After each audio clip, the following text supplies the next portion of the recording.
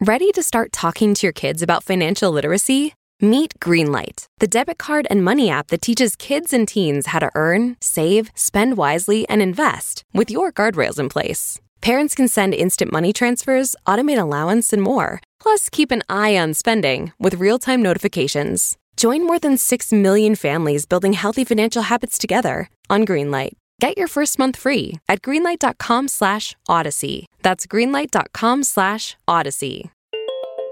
Hey everyone, Reed here.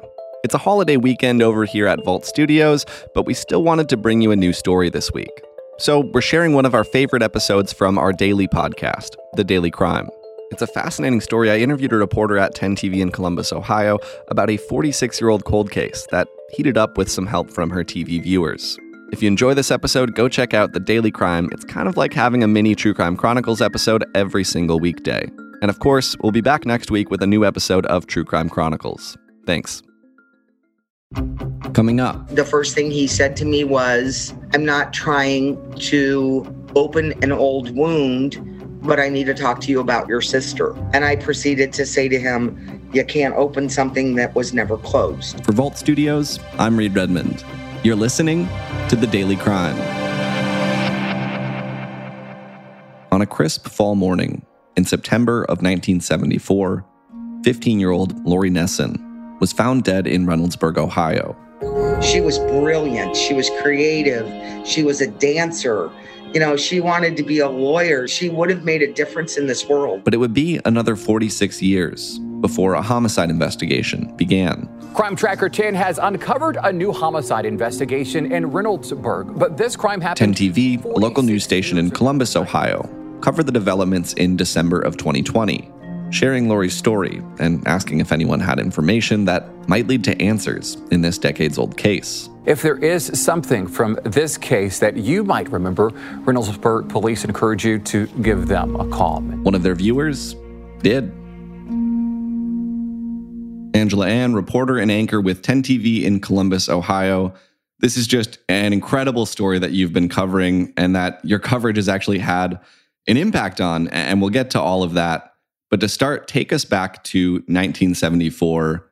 Tell me about Lori Nesson, this teenage girl who lives in Reynoldsburg, Ohio. Sure. So Lori Nesson was a 15-year-old girl. She was well known in the community, very popular, very involved with a lot of extracurricular activities, wanted to be a dancer. And, she was just your all-around American girl. And one night she went to a local high school football game and went to a couple of parties and then walked home.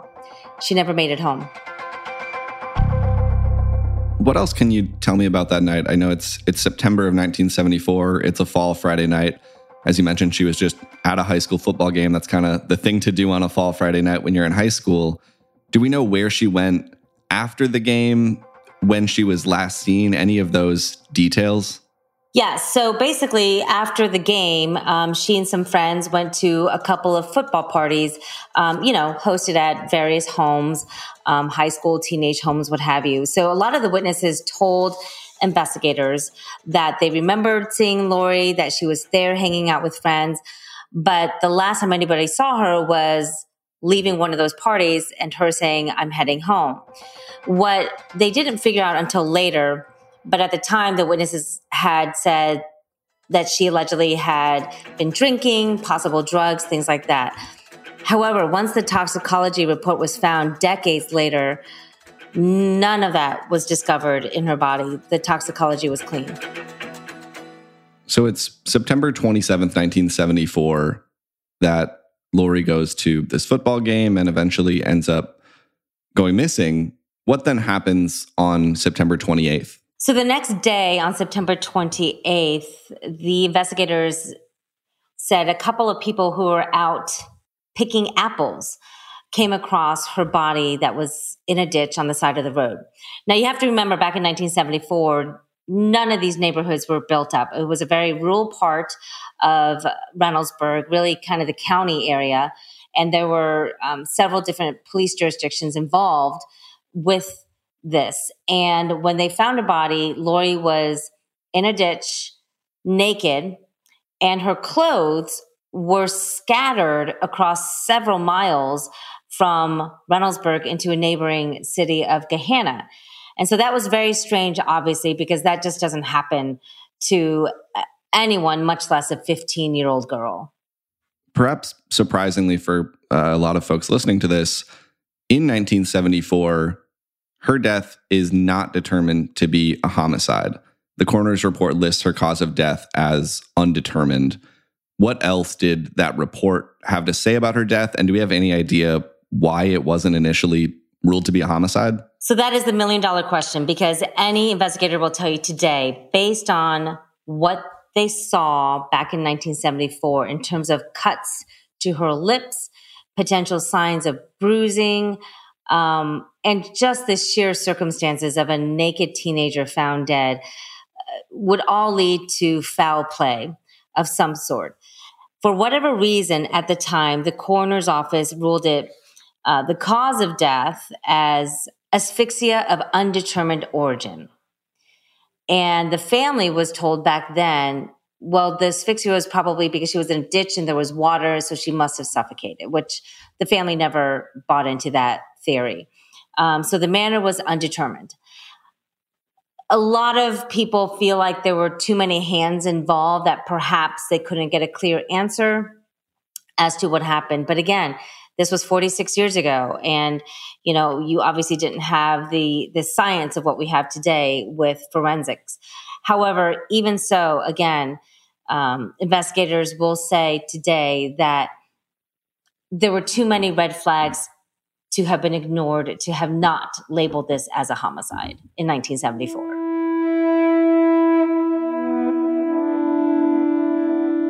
So the case pretty much went cold until 2019, when a third shift patrol officer who happened to have a daughter who was the same age as Lori at the time just realized, I wonder whatever happened to this case. And for him, he's heard rumors about the Lori Nesson case. People talk about it, but just thought, what if this was my daughter? And how would I feel as a family member not having these answers? So he took it upon himself to review the case and take a look at some of the evidence. And speaking about what it's like for a family to not have those answers, I know in recent years you've spoken with Lori's sister, who's the last surviving immediate family member, Toni Hastings. What did she have to say about how Lori's death and how going without these answers for such a long time affected her family? It was devastating for Toni. When this happened in 1974, this didn't just happen to me and my mom. This totally changed everything for all of us. She said that this changed everything, not just for her or her family, but really for the community. Back then, again, 1974, parents would let their kids walk miles by themselves without really any worry. But because of the manner of how Lori was found, and even though it wasn't ruled a homicide, people there just stopped doing what they normally would do for quite some time. And even speaking with some people who remembered Lori's death back in 1974 that still live in the area, this has haunted them for the past 4 decades. They remember the case. They remember how they started using the buddy system, and they just remember how everyone felt there was something wrong about the case, but they didn't have the answers. For Toni, she said it was devastating. Her mother never got over it, was always grieving over it. Toni was only a couple of years younger than Lori at the time. And she just vaguely recalls seeing so many people in her home that next morning and being told that her sister was dead. And at the time, she just couldn't wrap her head around what that meant as a 13-year-old. And even today, there is so much for Toni to consume and absorb and really understand now of how her sister died. You mentioned the officer who ultimately decides to take another look at this case starting in 2019. His name is Officer Craig Bradford. And it sounds like he started to notice some of those inconsistencies that you mentioned earlier, some of these injuries that may point to foul play. Why does he ultimately decide to take this case back to the Franklin County coroner and say, hey, I think this deserves another look? So Officer Bradford started looking into the case, and for starters, again, I think he just had that beat cop instinct, knowing that things just didn't add up. No 15-year-old, again, ends up dead in a ditch naked and her death not to be ruled a homicide. So as he started looking into the case, he realized that there actually were some documents missing. And to him, there's a checklist when you have these types of investigations of things that should be in there but weren't. Photographs, toxicology reports.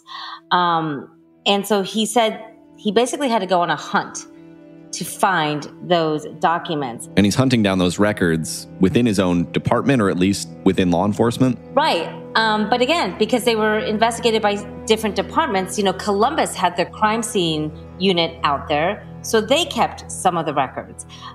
So again, there were many things that he wanted to find, one of which was the toxicology report. And he said, based on some interviews from the kids that were interviewed, the report should have supported their statement, saying that, Lori possibly ingested or drank something, what have you, but there was nothing, absolutely nothing, all the way down the line, no drugs, no alcohol, nothing in her system. So that was one red flag. Then he talked about the autopsy listing some cuts to her lips that to him would have indicated foul play, but he didn't have any of the photos, so he had to go hunt for those. And he said once he found those pieces of evidence, it was his aha moment. And the way he described it, you could see kind of that was the game changer for him, where he realized we're onto something. And so he gathered up as much as he could, and he decided to take it to the coroner's office for a review.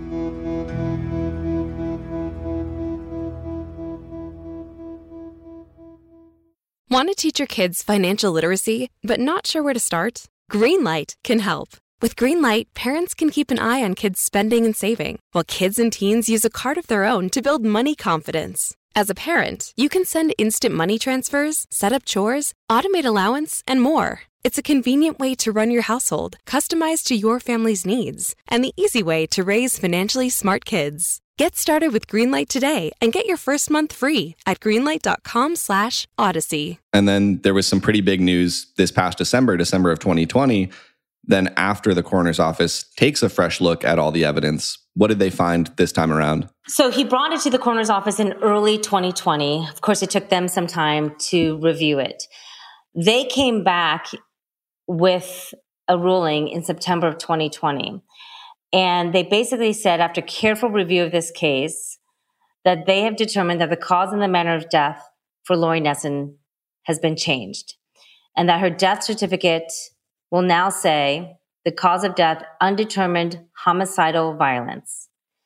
And that really turned the tide in this case, because now, even though it was a cold case, Reynoldsburg police, in essence, had an open homicide investigation on their hands. You and 10 TV then covered the updates in this case this past December. And as with most cold case stories, your coverage includes law enforcement and Lori's sister pleading with the public for someone to come forward. We hear this familiar refrain that somebody out there must know something that could lead to who did this. And it turns out someone watching your story in December did know something. What happened after that story aired? This is pretty unbelievable. Normally, we do see these cases, we report on them, and then everything goes quiet. Police might get a few leads here and there, but they might be things that they've already investigated or something that they've already known about. But, they always say there's no tip too small. Well, this was a perfect example of that. Reynoldsburg police say a woman called right after seeing our story in December, claiming Lori Nesson's story. A woman happened to be watching 10 TV News and caught the tail end of our story and went online to see the whole thing. And she said to herself, "This sounds awfully familiar to what happened to my cousin, Karen Adams." And she called in to Reynoldsburg police that night with that same exact information. My cousin, Karen Adams, who was 17 at the time, was murdered in 1975. Nearby, her body was found in a ditch and she was naked. And the investigators, of course, when our story aired that evening, they weren't in the office, but the message was relayed to them. So the very next day, Sergeant Jim Koslow spoke with this tipster and said, tell me more about what happened to your cousin Karen. And Karen Adams was a cold case as well in our area from 1975. And it wasn't solved until 2011 through DNA. And so you mentioned that it was in 1975. That's just the year after Lori Nesson was killed. 6 months. 6 months after. And Karen Adams was also found in a ditch. There were so many similarities between these two cases that it sounds like not only did this caller say, I think there might be something here, but ultimately investigators say, hey, we think this other case might be connected to Lori Nesson's case. How did they go about figuring out if that was indeed the case? Okay, so follow me along here because we're going to need a flow chart. All right. So once investigators got this lead, and truly it was a lead, the similarities, they say, just too much to ignore. Before our story aired in December about the Lori Nesson cause of death being changed to homicide, by then, investigators had already submitted some of Lori's clothing to BCI, our state crime lab here in Ohio, to be tested for DNA. Now, if you know anything about the CODIS system with DNA, it is this vast database of millions and millions of profiles out there. And it takes a while, right, even for computer technology, for that stuff to come back with or without a hit, or even with a profile of some DNA of a person. While that was happening, Reynoldsburg police received this tip. And this tip said, this sounds like my cousin's case. Well, because they knew who killed Karen Adams, and that was a Franklin County Sheriff's Office case, Reynoldsburg police went to the county to say, can we talk? Let's just talk about this. I have this case in Reynoldsburg. This is what happened to her. And the detective who was on the Karen Adams case told me he knew right away it was his guys. He said, no doubt about it. Wow. He said the time frame matched up, the MO matched up, everything matched up. And sure enough, within a few weeks after that, once they knew the names of the perpetrators from the Karen Adams case, Reynoldsburg went to BCI and said, all right, from this vast pool of DNA profiles in CODIS, I want you to just see if they match these two guys involved in the Karen Adams case. And that made that match come back that much faster. And you said guys, so there's more than one. It's actually two men, Robert Meyer and Charles Weber, who'd been tied to the Karen Adams case. By the time all of this is happening, just in the last couple of years here, where are those two men? What's happened to them? Well, unfortunately, both men are dead. So in 2011, when the DNA came back in the Karen Adams case, it was a match to Robert Meyer.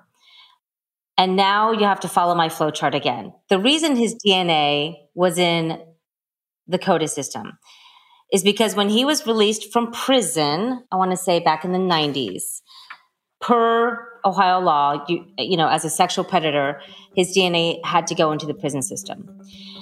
Now, Meyer and Weber were convicted back in 1976 for assaulting and kidnapping two women in the Toledo area. They were convicted and they spent time in prison. When Meyer got out, his DNA went into the CODIS. When Weber got out, he got out before that became a law. So his DNA was never in the system. But fast forward now to 2011, when the Karen Adams case was reopened for Franklin County, and they had the DNA resubmitted and evaluated. So the DNA came back with two profiles. One of them matched Robert Meyer. The other one was somewhere, had a profile, but they didn't have a name to that profile. The detective in Franklin County figured out, well, these two guys were responsible for these rapes and kidnappings up in Toledo. I wonder if that second guy, Charles Weber, is my second profile that I don't have a name to. But Weber was dead. So he had to go to the next best thing, familial DNA. So the detective found Weber's son, asked him for a cheek swab to see if he can compare it to the second profile. That came back as a match through familial DNA. And that's why they had 2 profiles tied to Karen Adams.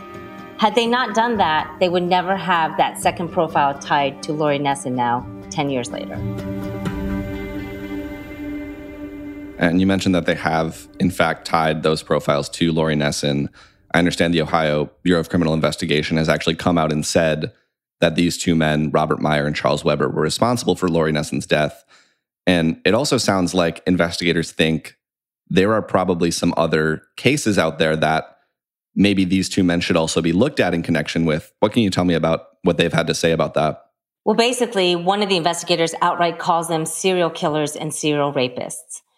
They know now that Lori Nesson was likely the first confirmed victim of these 2 men. What is ever so frightening about how this all ties together is that when Meyer got out of prison first in the 70s, and again, these 2 met in prison back in the 60s, that's how they knew each other, for other crimes. Meyer got out, moved into Whitehall. Then his buddy, Charles Weber, got out and moved into Whitehall. I believe it was on September 16th of 1974. 12 days later, Lori Nesson was killed. 6 months later, Karen Adams was killed. Karen Adams happened to live on the same street as Meyer and Weber back in Whitehall when they lived down there. Then the 2 disappeared, and then they were convicted in 1977 for the raping and kidnapping of 2 women, at least 2 women up in Toledo. Based on all of this evidence now, the investigators from Franklin County, from Reynoldsburg, and the Ohio Attorney General himself all believe that there are more victims out there. So because nearly 50 years went by before Lori's case was solved, unfortunately, so many members of her family weren't around to get that news, to get those answers that they'd wanted for such a long time. But what was the reaction of Lori's sister, Toni, to hearing that her sister's case has finally been solved, and so quickly after your story aired in December? I think to this day, Toni Hastings is still in disbelief. And when they told me they got hits and that they knew who did it, for the next 5 minutes, I really don't remember anything. That her sister's case was solved so quickly, but in the manner of which it was solved and the connections that it had to these 2 men and to another teenager who was killed. When talking about her mother, she says she wishes her mom was here. And Toni plans to come back to Ohio at some point and have some closure at the cemetery where her mother and sister are buried next to each other. She has a lot of emotional progress ahead of her. You know, she's angry. She can't fathom what her sister's last moments were, now knowing what kind of perpetrators Robert Meyer and Charles Weber were. She has a lot of healing. But the one thing she continues to say that she hopes will come out of this discovery is that more families like hers will continue to have hope. She lost all but hope, right, of this ever being solved. The fact that it's been solved in this way, she feels it does take just that one tip, but it also takes that one person to be invested. And she credits that to Officer Craig Bradford. Now, Officer Bradford would tell you this was a team effort. So many people had different parts, the media, the BCI, Franklin County, but Toni credits Craig Bradford as her hero, because without him wanting to look into this case, we may not be here today. And I have to imagine that for anyone else out there who's waiting for answers in their own cases, in cases where their family members or loved ones were killed or went missing and they haven't gotten those answers, it really would give hope to see a case like this solved after such a long time. This is one of the longer cold cases in Ohio. What about as a reporter, what has it been like seeing this case solved after a tip from one of your viewers came in? I have to imagine that's an interesting feeling. I have a lot of mixed emotions about this because as our duty and responsibility as journalists, this perhaps checks all the boxes in terms of educating, informing, but also making a difference. And I feel like our story was able to make a difference for Lori's family, but also now, again, the hope for other families that you just never know what's out there. You just never know who might be walking by their TV set and happened to see the story that led to that tip. We've covered cold cases many, many times here at WBNS. And to have this kind of a turnaround this quickly is pretty unbelievable. You know, I think at some point I'll be able to kind of look back at everything and really see the impact that this has had. You know, Tony has told me and thanked me profusely, but I tell her, you know, I don't do this for the glory of, you know, putting my name anywhere. I do this for knowing the pain and seeing the pain these families have gone through for so many years without answers. And to be honest, even the investigators, you know, these investigators take these cases home with them in terms of their mind, and they think about it and they try to figure this out. And, you know, these aren't just case numbers to them. These are people and lives that were affected and changed because of these cold case murders. Angela Ann, anchor and reporter with 10 TV in Columbus, Ohio. Thank you so much for sharing the story with us. Thank you. And thank you for tuning in to this episode of The Daily Crime. If you're new to the show, we put out 5 episodes a week, every day, Monday through Friday. So make sure you subscribe to the show on Apple Podcasts, Spotify, or anywhere else you might be listening right now. That'll do it for today. Until next time, for Vault Studios, I'm Reed Redmond.